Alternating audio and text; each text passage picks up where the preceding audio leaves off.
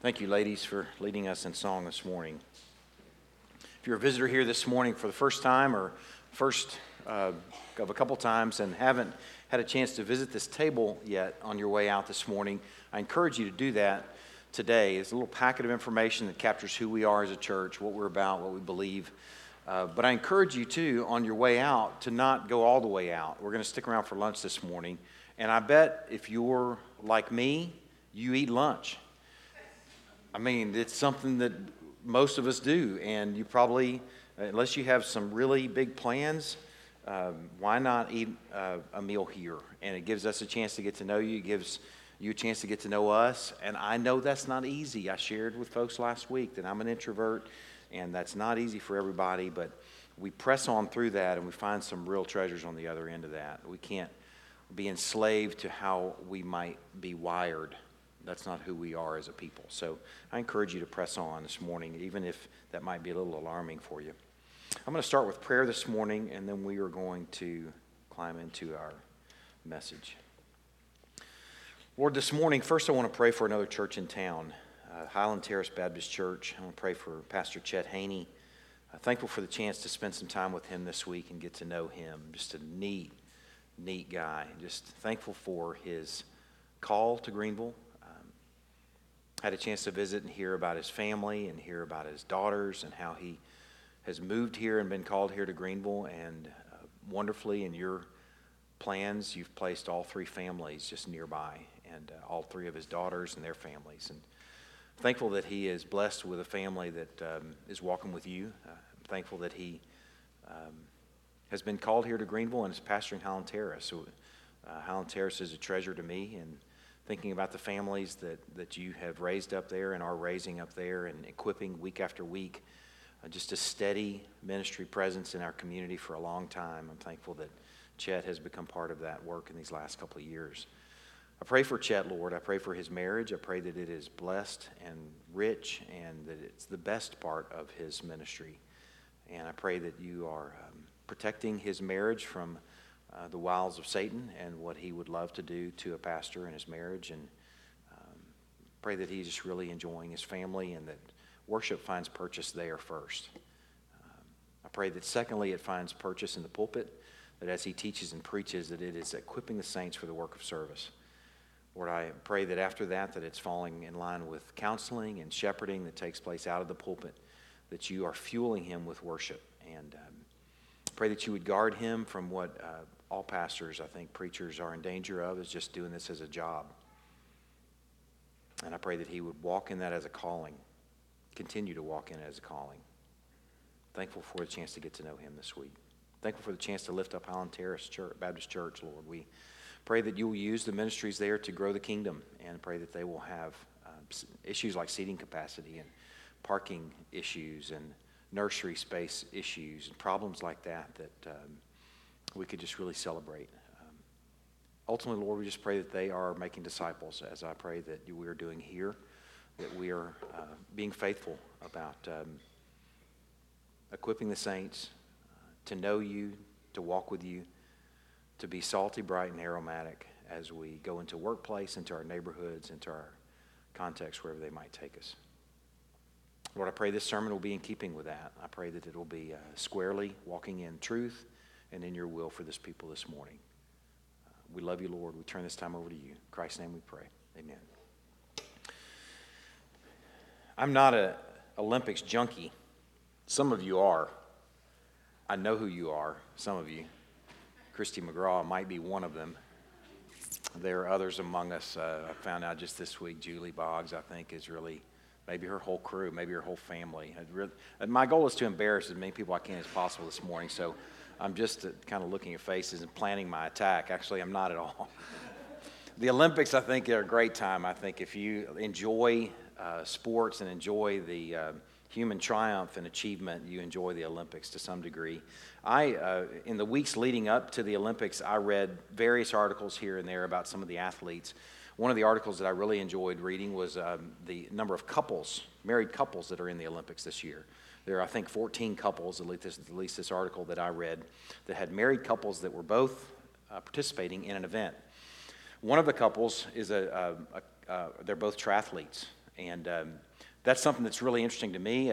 Years ago, I fancied myself a triathlete. It turns out I was a very mediocre triathlete, so I didn't really entertain that beyond college, except for a triathlon here and there. But I enjoy that sport especially.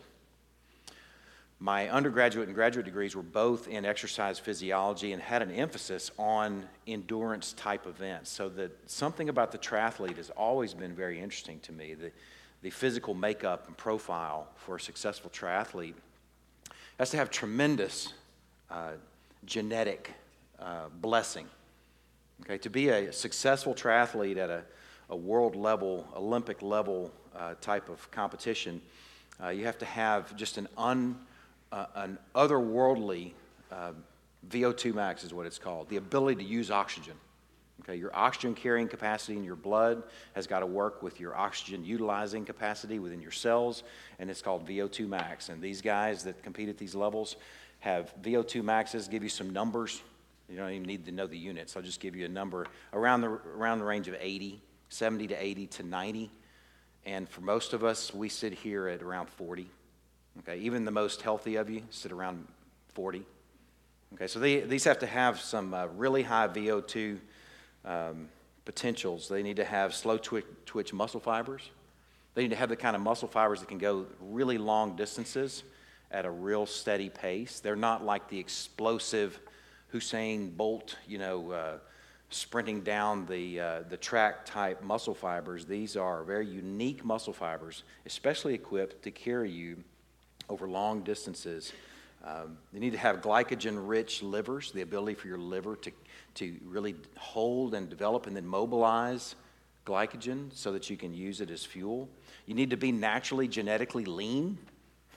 Bad news for me and lots of others that you have to be really lean, like stick lean, to be really good at competitive level, Olympic level especially, triathlons.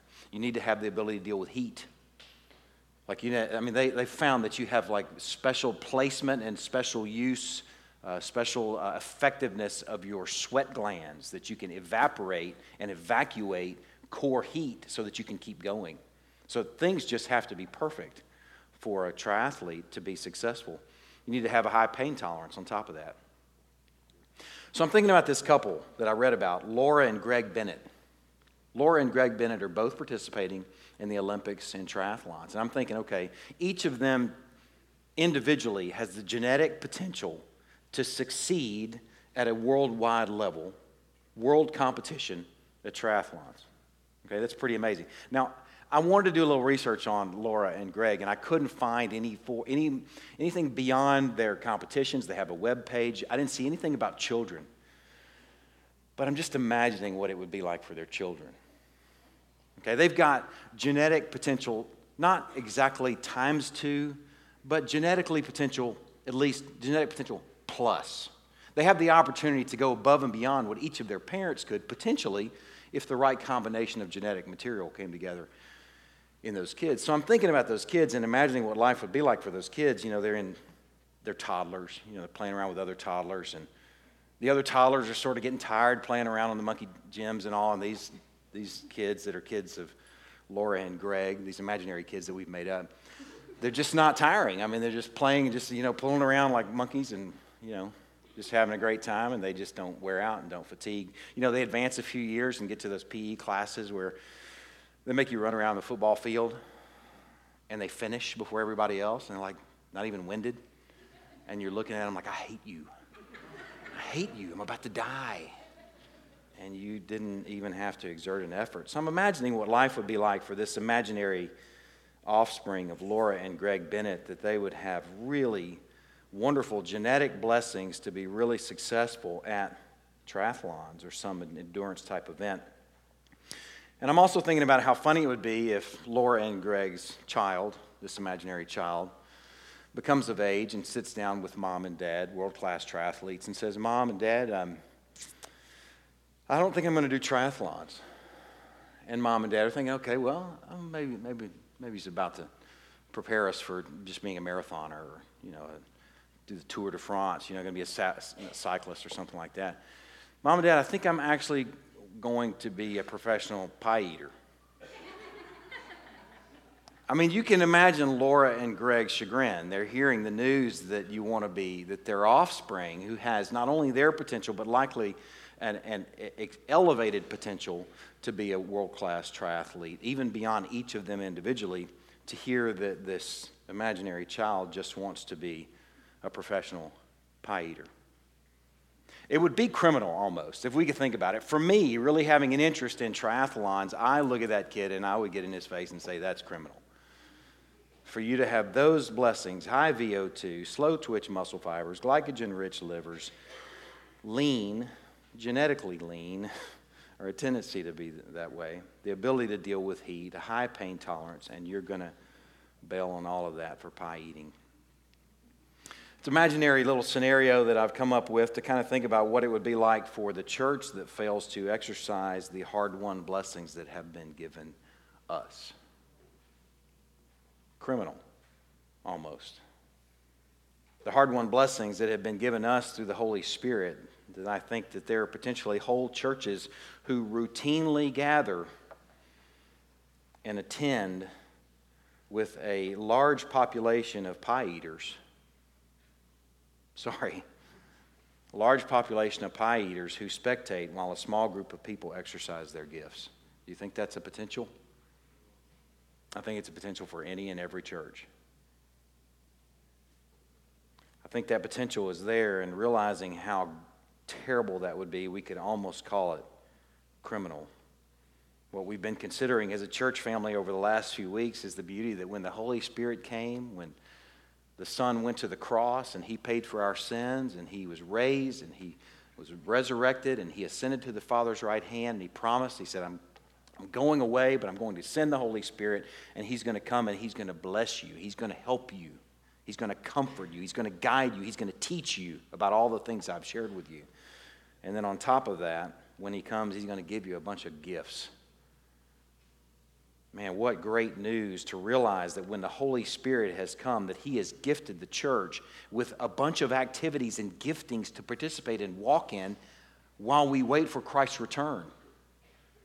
Things to be about as the church, all of us, not just a few people who are walking in their gifting with a bunch of folks just spectating, but all of us, every single one of us, if you are professing Christ as Savior and Lord, have been gifted with a spiritual version of high VO2 max, slow twitch muscle fibers, glycogen-rich livers, lean, the ability to deal with heat, and high pain tolerance. God has gifted every single one of us with it. This series of sermons that we've been considering this summer are enjoying individually, at least these last couple have been enjoying individually, a gift. The first three sermons are sort of setting the stage for this series, but each week we're spending a Sunday's deposit of considering an individual gift. And what we've been enjoying is what we're to be up to till Christ comes back, first of all. And secondly, what we're to consider needs in our lives. Just as much as we're called to walk in these things and do these things and be these things as they've been gifted to us, we're to consider them as needs in our lives. I need the gift of service, which is the one we considered 2 weeks ago. I need the gift of teaching. I need to be on the receiving end of those things. See, I have the potential to join most of Greenville and sit home and think that churchless Christianity is okay. If you've lived in Greenville or Hunt County for any period of time, you know exactly what I'm talking about. Likely you work with people, are related to people, are friends with people, are neighbors to people who say they love Jesus, but they have no use for the church. I've been burned, or somebody's been mean to me.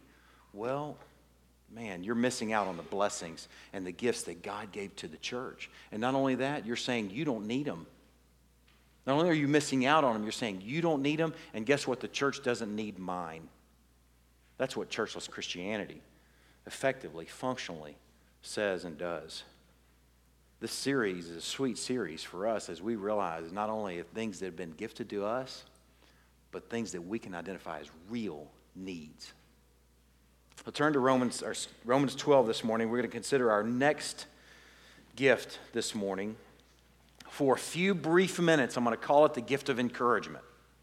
just for a few brief minutes, and then I'm going to call it something else for the remainder of the morning. The gift of encouragement is what I'll call it first. Romans chapter 12. I'll give you page numbers too. Page 948. I have 4 passages that I'm going to have you turn to this morning, and the page numbers will work in the Bibles that are in the seat bottoms in front of you. By the way, if you don't have a Bible, you can have that one. Take that one and put your name in the front.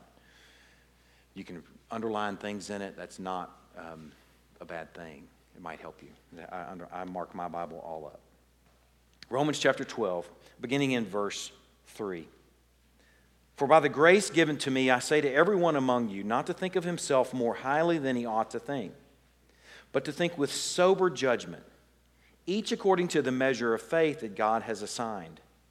For as in one body we have many members, and the members do not all have the same function, so we, though many, are one body in Christ, and individually members of one another, having gifts that differ according to the grace given to us. Let us use them. This is one of a few short lists of spiritual gifts that are listed in our Bibles, where we can gather up these gifts and look at them and examine them.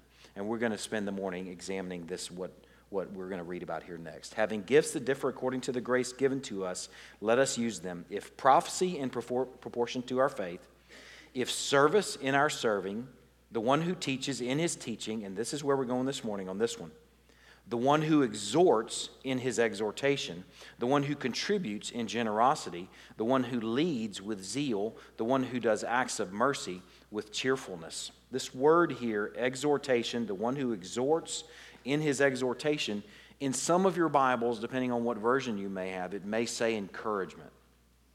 That's why I want to start with that word this morning. That's where I first heard and learned about the gift of encouragement. And honestly, I didn't learn that much about it other than being referenced when I, years ago, used to study the NIV. If some of you have the NIV, you're sitting in front of a text right now that refers to this, not as the gift of exhortation or one who exhorts, but one who encourages, and the gift of encouragement. So let's talk about that word encouragement just for a moment. I want to first deal with what the gift of encouragement, and again, I'm only going to use that word for a few more moments, what the gift of encouragement isn't. Okay, first of all, the gift of encouragement is most definitely not affirming everyone else's life choices. Social media is such a tutor into what's really going on in our lives, in our community, in our culture, how people think and how they operate. And you can get on Facebook and see this very thing going on all day long. People affirming one another's life choices, no matter how godless they are or aren't. You might hear things in association with that affirmation is, you deserve it. You deserve to be happy. They might even invoke God's name. God wants you to be happy. So by all means, do X. Do whatever that is, whatever that life choice is that you have chosen. That is not the gift of encouragement to do that. To encourage one another with their life choices, however godly or not. In some ways, it comes out like telling them they're awesome and telling them they deserve to be happy. You can imagine the scenario in the Facebook post where you see people one right after another, oftentimes, affirming decisions that are completely godless or at least questionable with things like, you deserve to be happy. That is not the spiritual gift of encouragement and is actually nothing more than greasing the skids for others to encourage you when you then go do the same. It's almost like you're feeding and fostering, or this practice, it's almost like feeding and fostering the herd mentality or the mob mentality. Man, people together in a mob will do some things that individuals won't. But when the individual throws this idea out there and the herd and the mob says, yeah, you deserve to be happy, go for it. Then before long, the mob is up to some craziness. This type of practice is not the gift of encouragement. It reminds me of Romans chapter 1, which is the go-to passage for the terrible lot of the humankind.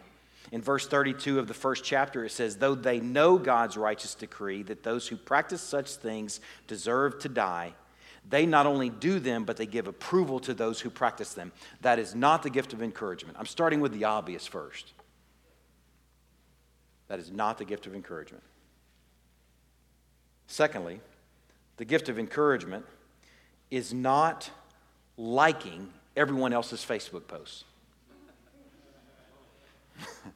This isn't social media Sunday, but it's just such a great tutor in the human problem, in our human tendencies, in our human needs. There's something to that, isn't it? Those of you that are on Facebook, you know exactly what I'm talking about. Those of you that might venture out and actually put a post up every now and again, some of you are wearing those things out. But some of you, like, man, I'm going to do this, I'm going to do that, and you're wearing them out every few minutes, Facebook posts. But some of you might venture out and actually put one up there, and then you're watching it. Did anybody like my post? Did anybody think that I had something good to say? And then when that one person who always likes your post likes it, you're like, oh, I'm so encouraged. Okay, that's not the gift of encouragement. When that person liked your post, they weren't exercising the biblical gift of encouragement. They were exercising another gift, maybe we'll call it Facebook liking. It's not a biblical gift, but I do admit it does provide some form of weird encouragement when other people like your posts. But being that Facebook liker is not what we're talking about this morning. Third, the gift of encouragement is not being the consummate cheerleader. I like cheerleaders, but it's not being and I don't mean girls cheerleaders. Although Christy was one, so that's okay. I'm not talking about girl cheerleaders. I'm talking about the person who's always cheering. When I was growing up, in our town, and I grew up in Alexandria, Louisiana, and in town there was an Air Force base. England Air Force Base was the name of it. And all right, I grew up in central Louisiana, and I mean, I'm just going to tell you, this may be hard to believe given my perfect English and lack of accent now, that I grew up in a redneck sort of context. I was being facetious, right? I really don't think I have perfect accent. I mean, I recognize that I probably have some of the redneck accent that I grew up with. I grew up in a context in central Louisiana where we took pride in sounding as stupid as we possibly could in the way we said things. But there was this England Air Force base plopped right in the middle of us. Okay, and if you've been around an Air Force base, you know that there are people, it's a melting pot from people all over the country, maybe even all over the world. Then a lot of folks join the military from other countries, but especially all over the country. And a lot of them from up north. And we had a phrase for somebody that would come into our school and join our school who grew up in Michigan or something, that they were from on base, because that's the way they said it. Because you ask them, hey, where are you from? Or where you live? I live on base. And none of us talked that way, so we all kind of snickered. We were, hey, where's he from? He's from on base. Well, we had this guy that I played t-ball with, a guy named Steve, who was from on base. And every day or every practice or game, you name it, his dad was out there and was cheering for Steve and was like, I just heard it over and over again. And since Steve was from on base and was from up north, so was his dad. And his dad would shout from the stands over and over and over again, you can do it, Steve. You can do it, Steve. And for me, Redneck Ben, I'm just hearing that thinking, man, that's so funny. Those people are so funny from way up north up there. They talk so funny. But this guy, he sticks out in my mind, Steve's dad, as somebody who had the gift of cheerleading. We're not talking about this this morning. That may be the gift of just being a good dad that talks like a Yankee. I mean, I cheer for that guy now thinking about, man, that's the kind of dad that I want to be, is cheering for Steve, even though Steve really couldn't do it. I'm just being honest, Steve really couldn't get it done, but Dad, every moment, every few minutes, you can do it, Steve. We're not talking about the gift of being that consummate cheerleader. That's not the gift of encouragement that we're talking about this morning. And here's where I'm going to shift gears and not use that word anymore. If I do, it'll only be by accident, because the word I want to use for the rest of the morning instead of the gift of encouragement is the gift of exhortation. The gift of exhortation. It's a less common word, and I think that's helpful sometimes because a less common word will give you a new parking place for a new idea and a new thought. And it's protected from getting clouded by maybe a contemporary understanding of encouragement. And I think we are all affected by what I would describe, or what I've sort of illustrated this morning already, a contemporary understanding of encouragement. I don't want that to cloud the next few minutes, so I'm going to use the word exhortation. The word exhortation itself, we're not going to study the word much. We're going to move to the Greek and the Hebrew briefly, and then we're going to go to the text.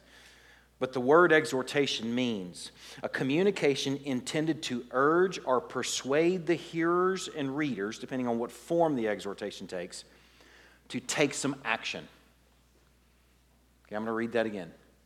A communication intended to urge or persuade the hearers or readers to take some action.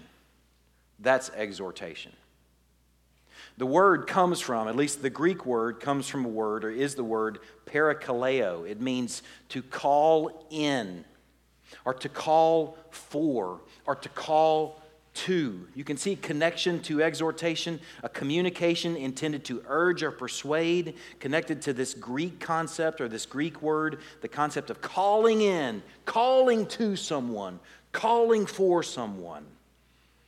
The Hebrew word, or the Hebrew counterpart, we get some clue into how the Hebrew mind thought about this concept by reading the Greek Old Testament.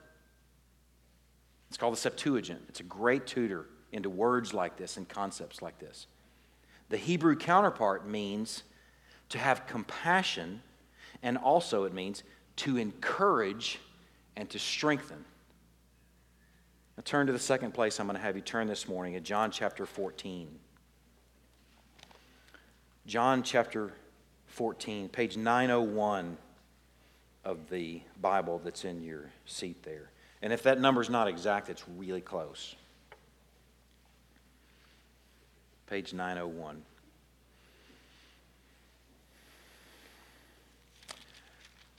In the book of John, we're in the place, in the context there, this farewell discourse that I've mentioned just a few weeks ago. These last few chapters of John that are encompassing the last few hours leading up to his arrest and cross. And it's here in John chapter 14 that Jesus promises, I'm going to send someone to you. I'm going away, but I'm not going to leave you orphans. I'm going to send someone to you. In many ways, he's speaking to this promise that he's made to him before. I will never leave you, and I will never forsake you. And here's how I will never leave you or never forsake you. Look in chapter 14, verse 15. If you love me, you will keep my commandments. Interesting passage considering what comes next. And I will ask the Father, and he will give you another helper. That word there in the Greek is the word paraclete. It could be translated another exhorter. It's the same word that we're looking at this morning, this parakaleo. It's the same root word, the one who brings comfort, the one who encourages, the one who calls in, the one who speaks in, the one who exhorts. I will ask the Father, he will give you another helper to be with you forever. Even the Spirit of truth, whom the world cannot receive because it neither sees him nor knows him. You know him, for he dwells with you, and he will be, as of Pentecost, 7 weeks later, in you. Beautifully, this passage this morning, this name, or this sermon this morning about exhortation, is beautifully connected to the very person of the Holy Spirit. I don't know if there's a more straightaway gift of the Holy Spirit than the gift of exhortation, because that's who the Holy Spirit is, the exhorter. He himself is the exhorter. So very fittingly, very appropriately, one of the gifts that he brings and gives to the church is the gift of exhortation, the gift of bringing help, the gift of bringing comfort, the gift of calling into, the gift of calling for, of calling to, the gift of communicating and urging and persuading hearers and readers to take action. That's the gift that he's given us the Holy Spirit in the gift of exhortation. Now, I'm going to spend the next few minutes dealing with how this gift plays out. And this is really going to how we're going to spend the rest of the morning. Two ways the gift is exercised in the New Testament context, in the church. Okay, they're two very different but overlapping ways. They feed one another, but they have different shades, I guess you could say. Different, distinct shades of the same gift. And the first thing we're going to consider in these next few minutes is the first way that it's exercised in the church context. It is a consistent call to heed and follow God's truth. The gift of exhortation is a consistent call to heed and follow God's truth. Turn to Ephesians chapter 4. As you're turning there, I'm going to read a few passages that'll give you a little bit of flavor of what this looks like. Ephesians chapter 4 would be page 977. A consistent call to heed and follow God's truth. You see how distinct and different that is from our contemporary understanding of encouragement. Okay, just think about this for a minute before we look at some little snapshots of it. You see how distinct this is from a contemporary understanding of encouragement. Ironically, contemporary understanding of encouragement might be the very opposite of what I'm saying here. Man, this guy just browbeats me to death. He just beats me to death with his reminding of what God said and did. That's not an encouragement to me. Ironically, the contemporary understanding of encouragement can be the complete opposite of what the biblical gift of exhortation is. The biblical gift of exhortation is a consistent call to heed and follow God's truth. Here's some snapshots. Stay at Ephesians 1. We're going to land there, and I'm going to share a few passages just to kind of give you a little flavor of this gift. Acts chapter 15, verse 32. Judas and Silas, having met with the Jerusalem council, who was dealing with the matter of whether the gospel should go to the Gentiles, are bringing word to the church in Antioch. And here's what it says. And Judas and Silas, who were themselves prophets, encouraged, the word there is exhorted, and strengthened the brothers with many words. Okay, first of all, just kind of gleaning from just some little snapshots, we can realize that exhortation is done and applied through words. Unlike the gift of service, that's not an audible gift, not necessarily. The gift of exhortation is an audible, spoken gift. They show up with words. They don't show up with foot washings. That's a different gift altogether. They show up with words, and those words encouraged and strengthened the brothers. That's what the gift of exhortation does. Here's another little snapshot. Romans chapter 15, verse 4.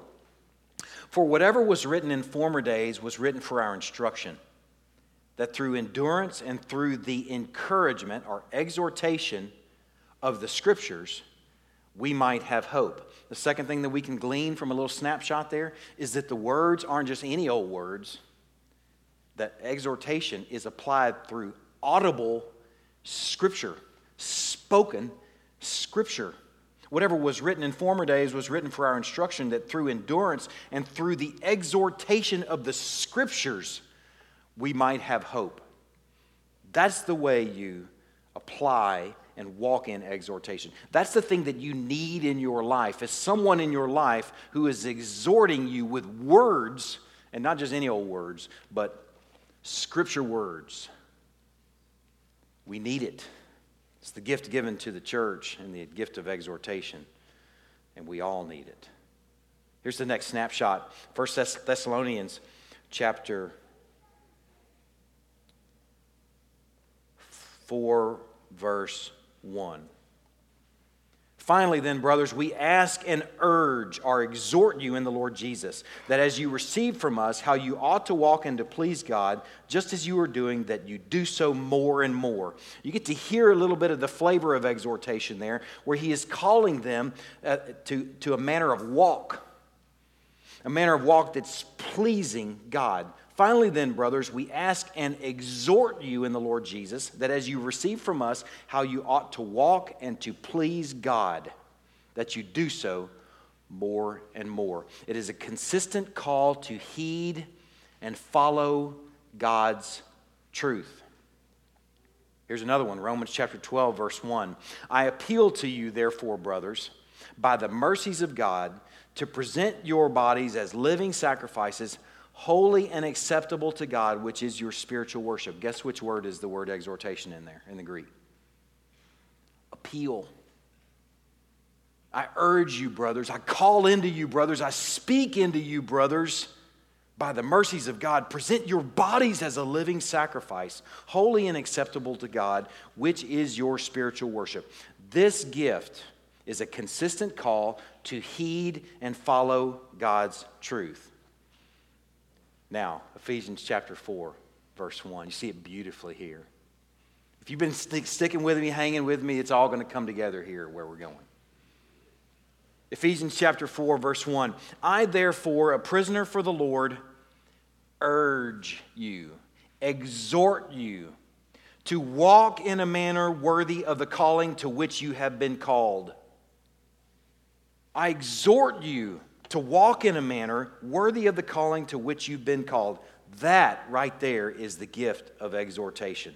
I don't know if there's any other guy that handles exhortation better than Paul. And I'm convinced that if people were cordoned off into their gifting, if we took Bible people and said, okay, these people, God, you gifted uniquely in certain things, that Paul would sit right there squarely in the gift of exhortation. He is the go-to guy to look at to understand what exhortation looks like. Because you see him doing it all over the place. Now, let me show you something that's really a treat. I think this is really cool. The anatomy of a Pauline letter. Paul's letters are, at least from what I've been able to tell in the period of time that I've been studying Paul's letters, they all have the same type of anatomy. I want to show you this because if you're sitting there and you're thinking, well, I can do this. Okay, I can be bossy in the name of Jesus. I can tell people what to do. I can tell people they ought to do something or stop doing this or start doing that. That sounds cool. That kind of sounds like my gifting. Some of you are thinking that right now. I finally found my gifting, to be bossy in the name of Jesus. Let me help you see what biblical, God-honoring exhortation really looks like. Dealing with, first of all, Paul's letters. He is the consummate exhorter. Now, the way Paul's letters sort of break down, Ephesians is a great tutor. And it's one that we should be very familiar with because we've spent a few months there. I mean, I can't remember when we started Ephesians, but it's been a while. And we just finished chapter 3. And just finished chapter 3, and if you were paying attention in that last sermon in chapter 3, I told you that this book takes a different direction for the rest of the letter in Ephesians. The first 3 chapters are what we call full of indicatives. And then the last 3 chapters are full of what we would call imperatives. Okay, indicatives would be, He made you alive together with Christ. He raised us up. He seated us in heavenly places. Is there anything for you to go do in response to that? No, not yet. He's indicating some things that are true about the saints at Ephesus and true about us. We enjoyed them together, didn't we? The indicatives of the first 3 chapters. But then you move over to chapter 4 and he starts getting bossy. Walk in a manner worthy of the gospel. And in many ways, what Paul is doing is he is illustrating for us what biblical exhortation looks like. Let me show you, first of all, what this gift looks like at its worst. And I won't even call it a gift, because at its worst, it's not a gift, it's a curse. Imagine if Paul had written the book of, or the letter of to the church at Ephesus. Let's say he wrote the Ephesian letter, but he started at chapter 4. That would be exhortation at its worst. Let's say he started at chapter 4. Dear Christians at Ephesus, I, Paul, write to you in God's name. I'm just thinking about how he might start a letter. And a grace and peace to you. And the first verse, I therefore, prisoner for the Lord, urge you to walk in a manner worthy of the calling to which you've been called. It seems pretty harmless, right? But if you consider where the rest of this book goes, it goes into husbands loving your wives as Christ loved the church. Imperative. Wives, submit to your husbands. Imperative. Children, obey your parents in the Lord. Imperative. Imperative after imperative after imperative. Think about if he just left that alone without any indicatives over here in the first 3 chapters. That's being bossy in the name of Jesus. And you know what that makes for? It just makes for a fancy form of, spiritual form of what I would call legalism. Bankrupt bossiness. That's exhortation at its worst. If Paul had only written chapters 4 through 6 and left off chapters 1 through 3, or maybe if he just assumed that the Ephesian church understood chapters 1 through 3. I'm assuming they know all that kind of stuff, so I'm just going to jump into the imperatives and just start getting bossy in Jesus' name. The consequence of presenting imperatives only is that you are presenting a moral message. And here's the bad news for you. A moral message is a bankrupt message. It's not good news. Bring it to your workmates. Bring it to your friends. Bring it to those you love and care about. Bring it to your family members. Bring it to your children. And you are bringing them a moral bankrupt message that's not good news. Raise your children up only in the imperatives and call that exhortation, and watch them bail on the faith the minute they walk out of your door. Because here's how it goes out for parenting. Here's how it works in parenting. This is why we're getting real personal here with something. We're not just talking about academic stuff. We're talking about how this plays out in your home. Here's how it works out for the parent. The parent says, I want you to do this. And the kid says, well, why do you want me to do that, Mom and Dad? And you say, because I said so. That's bossiness in the name of parenting. Or screaming at the kid, trying to intimidate them into obedience because you're reading chapter 6, verse 1 of Ephesians. It says, children, obey your parents in the Lord. And you're using that as an excuse that you need to obey me because God said so. But you're thinking it. You're not even connecting God to the conversation. Man, I'm not picking on anybody because I've been guilty of it. I've been guilty of John Wayne parenting at its worst. And the pulpits can be guilty of that too. All you hear from a pulpit is, thou shalt do this or thou shalt stop doing that. People just storming around, bossing around, yelling at you, what you're not supposed to do or what you're supposed to do. Imperative, heavy sermons, one right after another. That's not God-honoring biblical exhortation. The sad thing is what I just described, an imperative, heavy sort of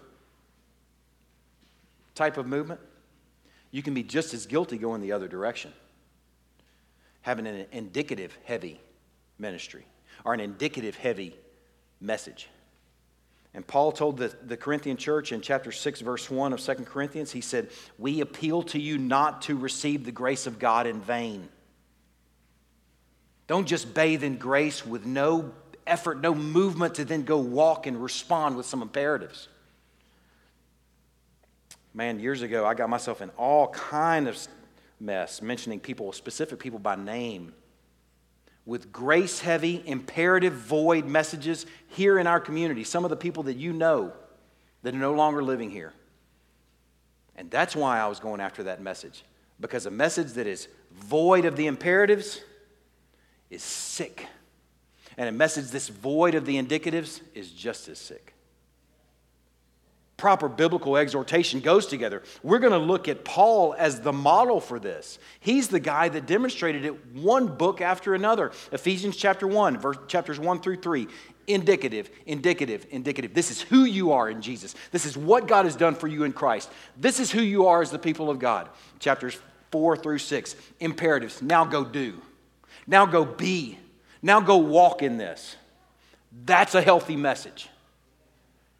Those things have to go together as parents, as preachers, as teachers, as friends who are sharing the gospel with others. If you want to walk in the gift of exhortation, that's what biblical exhortation is. They go together. The indicatives and the imperatives. He did it in Romans too. I don't know if you were paying attention. If you know the book of Romans, you know that the first 11 chapters of Romans are indicatives. One right after another. Here's the human problem. All have sinned and all fall short of the glory of God. But here's what God did for you. He saved you in Christ. I got verse after verse going on in my head, and I'm drawing a blank right now. Romans 3:23. All have sinned and all fall short of the glory of God. Indicative. Romans 6:23, the wages of sin is death, but the gift of God is eternal life through Jesus Christ our Lord. Indicative, that's who you are in Christ. Now, chapter 12, imperative. Present your bodies as a living sacrifice. And ironically, what does he start talking about next? Spiritual gifts. This isn't just a little series to sort of fill the summer. I'm realizing more and more this is a series to be faithful as a people. This is a series about what God's people are supposed to look like. Indicative bathed imperatives. Walking in indicative bathed chapters 1 through 11 of Romans, chapter 12 through 16 of Romans, imperatives. Chapters 1 through 3 of Ephesians, this is who you are in Christ. This is what God has done for you. Chapters 4 through 6 of Ephesians, submit to your husbands. Love your wives as Christ loved the church. Children, obey your parents in the Lord. They go together. Biblical exhortation, godly, God-honoring exhortation brings them together. Parents, you've got to think about how this has got to find some purchase in the way you shepherd your kids. I realize you can scream at your kids and probably intimidate them into being quiet. You can yell at your kids and probably intimidate them into doing what you want them to do. That is not biblical exhortation. You're creating a little legalist there. Ideally, what you do is you connect it to some indicatives. Think about this same scenario. You're talking to your kid and you're saying, hey, I want you to obey me because God said you should. Children, obey your parents in the Lord, for this is right. And they say, okay, well, that helps me a little bit. But then you go back over here to chapter 2 of Ephesians and said, you know why we want to do that? Because God raised us up with Christ. Because God made us alive together with Christ, little Johnny. And God seated us with the King of Kings and Lord of Lords. He has seated us as a reigning, ruling hero, even though we didn't win the victory. We have the goods, little Johnny, to obey your parents. And that's why you want to obey your parents. Not to make life easier for me as mom and dad because I had a hard day. Have you ever done that, any parents? What we're talking about is shepherding the heart, vice making your life a little bit easier.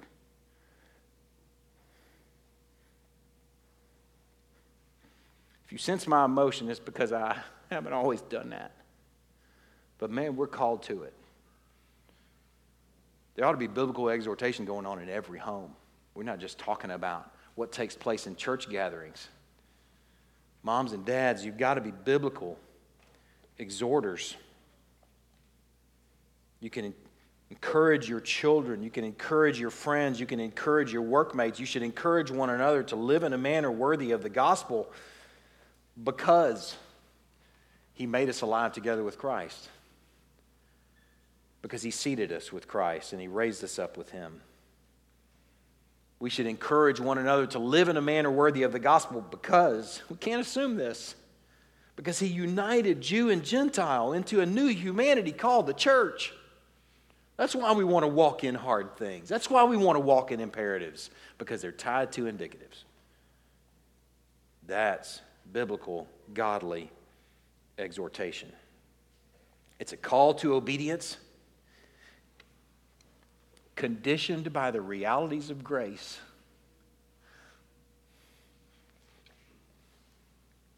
A call to obedience conditioned by the realities of grace. I don't know of another gift that better captures what preaching is. I want you to hear this every Sunday. A call to be, a call to walk, a call to follow, a call to respond, but in the same breath, in the same context, in the same seating, a reminder of who you are and a reminder of what He's done for you. A grace-conditioned exhortation. This is faithfully holy. This is faithful, Holy Spirit-fueled, Holy Spirit-guided exhortation, I believe.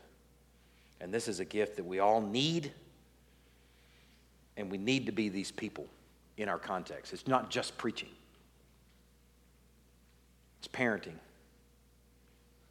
It's sharing your faith with your friends. It's being a salty, bright, aromatic disciple of Christ in your workplace. Having both in hand, indicatives, imperatives, and speaking. Speaking with encouragement that's Scripture-bathed. The second thing is much briefer this morning. The first aspect of this gift was a consistent call to heed and follow God's truth, and we can round that out, conditioned by mercy. The second thing is that it's comforting the afflicted. Turn to the last passage I'm going to have you turn to this morning, 2 Corinthians chapter 1. 2 Corinthians chapter 1. Comforting the afflicted is the second aspect of exhortation. Beginning in verse 3. This is a benediction at the beginning of a letter. And it's bathed in something. I want you to pay attention to the word comfort. Notice how many times you see the word comfort. Blessed be the God and Father of our Lord Jesus Christ, the Father of mercies and God of all comfort. This is the noun form of the word we've been considering all morning. The same word, exhortation. Parakaleo. This is the noun form. Comfort. The God of all comfort, who comforts us in all our afflictions, so that we may be able to comfort those who are in any affliction, with the comfort with which we ourselves are comforted by God.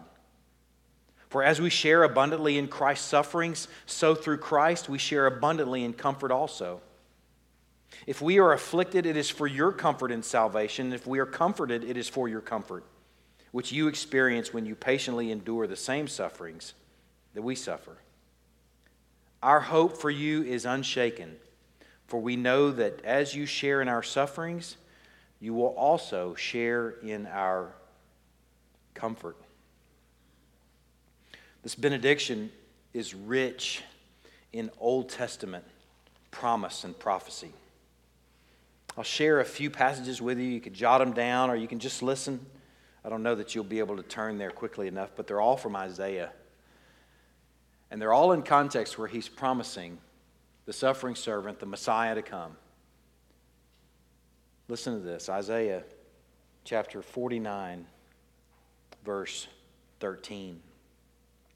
Sing for joy, O heavens, and exult, O earth. Break forth, O mountains, into singing, for the Lord has comforted his people and will have compassion on his afflicted. Now, he is speaking about what will come when the Messiah comes, because they're not experiencing comfort at the moment, that's for sure. Same book, chapter 51, verse 3. For the Lord comforts Zion.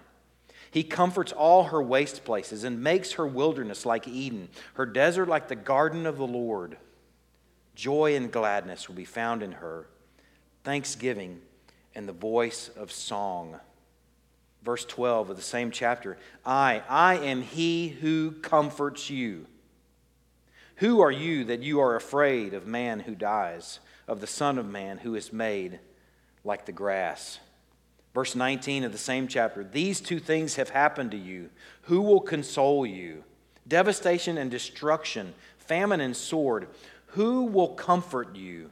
The next chapter, chapter 52, verse 9. Break forth together in singing, you waste places of Jerusalem. For the Lord has comforted his people. He has redeemed Jerusalem. Passage after passage in Isaiah that's prophetic, pointing toward what will be true in the Messianic age. What will be true when Christ comes? Comfort to the afflicted. Jesus promised it too. Comfort to those who mourn.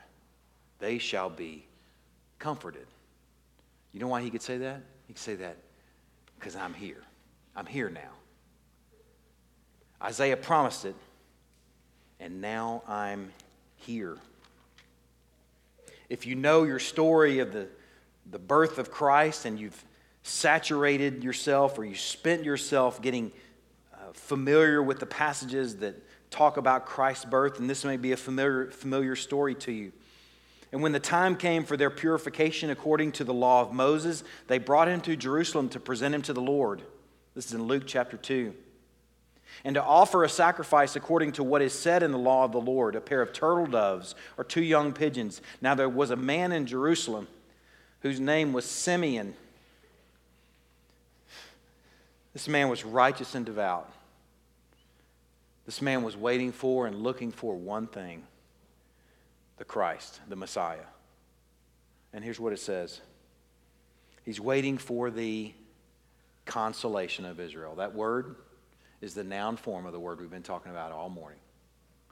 Been waiting for the exhortation of Israel. He's been waiting for the comfort of Israel. He's been waiting for the encouragement of Israel, and the Holy Spirit was upon him. The other aspect to exhortation this morning is the aspect of comfort. And this beautiful passage in 2 Corinthians chapter 1, this benediction that's so rich in Old Testament fulfillment and Old Testament promises that are real for us, that were real for the Corinthians because of Christ, that exhortation is given to you so that you can comfort others as you have been comforted by God. That comfort was given to you and given for you, not just to be terminal and end on you, but so that you could comfort someone else. That's exhortation. And that 2 Corinthians passage, too, so beautifully demonstrates that sometimes the best comforters are the people who have gone through the biggest messes, the biggest trials, the biggest difficulties, because it's in those messes that they realized that the Messiah is enough. The Messiah is enough. This Paul that encouraged them with these words, that the God of all comfort has comforted us so that we may be able to comfort those in any affliction, is the same guy that went through these things. Later in this same letter in 2 Corinthians, he says, I've gone through far greater labors, far more imprisonments, with countless beatings, and often near death. 5 times I've received at the hands of the Jews 40 lashes less one. That doesn't sound like comfort. 3 times I was beaten with rods. Once I was stoned. 3 times I was shipwrecked. 3 times you're shipwrecked? That's like being in 3 plane crashes. Are you kidding me? I don't want to get on any boats with Paul, ever. 3 times I'm shipwrecked. He's stoned. He's beaten with rods. 40 lashes. A night and a day adrift at sea, on frequent journeys, in danger from rivers, danger from robbers, danger from my own people, danger from Gentiles, danger in the city, danger in the wilderness, danger at the sea, danger from false brothers. In toil and hardship, through many a sleepless night. What's worse than one after another sleepless night? In hunger and thirst, often without food. In cold and exposure. And apart from the other things, on top of it all, there's the daily pressure on me of my anxiety for all the churches. This is the guy that says, God comforted me in my affliction so I can comfort you. That's exhortation. Because in that he's saying, you know what, there's not comfort, earthly, worldly comfort in those messes. Because those lashes hurt. Hunger hurt. Being betrayed hurts. The kind of stuff that he went through, name them, they hurt, but it's in those messes, in those trials, in those difficulties that he learned Christ is enough. The comfort promised to Israel is the comfort that he walked in. That's exhortation. Now I'm going to exhort you with a word of encouragement and comfort that comes right from this passage. It's one that has ministered to me over the years and blessed me in so many ways. Such a simple thing, but it's beautiful. I want you to see this. This is going to be where we're going to land. I'm not telling you that so you can kind of get shuffled and ready for the supper. I'm telling you that so you can pay special attention and be comforted for a minute. Because if you're not in a trial, you will be. Or maybe you're being equipped right now so that you can bring comfort to somebody else. It wouldn't surprise me if it happened this week. Let me equip you. Let me comfort you with something. 2 Corinthians chapter 1, verse 8. For we do not want you to be unaware, brothers, of the affliction we experienced in Asia. I want you to, if you're a word circler, if you circle things in your Bible, underline them, I want you to circle or underline or pay special attention to the word affliction. You can insert any of the things we just read over there about Paul into that. I like how it's ambiguous right here. It's ambiguous enough at this point right here early on in the letter to where I can insert my affliction in there. My various afflictions. I have some. I have things that I struggle with. Do you? Anything, any quiet memories of something that was stupid? Any reminders that you, nagging things that, man, that really is frustrating to me? Any affliction that you deal with? Marital struggle? Physical health issues? Money issues? Relationship issues? Insert them in that affliction here with me for a moment. Underline or circle that word. We don't want you to be unaware, brothers, of the affliction we experienced in Asia. For we were so utterly burdened beyond our strength, we despaired of life itself. Have you ever despaired that much? Have you ever thought, man, I think suicide might be easier than this? There are people in this room that have thought that. You may be entertaining that idea right now. Some of you. Let me bring you some sweet comfort in what he says next. We were so utterly burdened beyond our strength that we despaired of life itself. Indeed, we felt we had received the sentence of death. This situation is hopeless.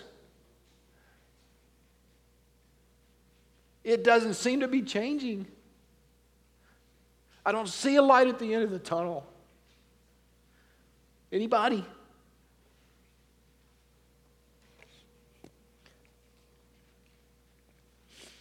We felt we had received the sentence of death, but that, now if you underline, if you write, if you draw in your Bible, circle the word that and draw an arrow up to affliction. Or at least visualize it. Or insert the word there in your minds. That affliction. Whatever you inserted in there. What that list that Paul could insert in there. That affliction, that trial, that struggle was to make us rely not on ourselves, but on God who raises the dead. Man, that should bring you some comfort. That mess that you went through or are going through or that thing that you're struggling with, God isn't just messing with you. He wasn't messing with Paul in those afflictions. He was bringing him comfort by teaching him to rely not on himself, but on God who raises the dead. That passage has ministered to me and comforted me more times than I can count. If you're comforted right now, you've just been on the receiving end of biblical exhortation. And guess what? You've also been equipped to exhort someone else. Let's pray. God, what a sweet gift. What a wonderfully sweet gift you've given us in exhortation. It is, I enjoy that in many ways it's the embodiment of what you have given us in the Holy Spirit as our comforter.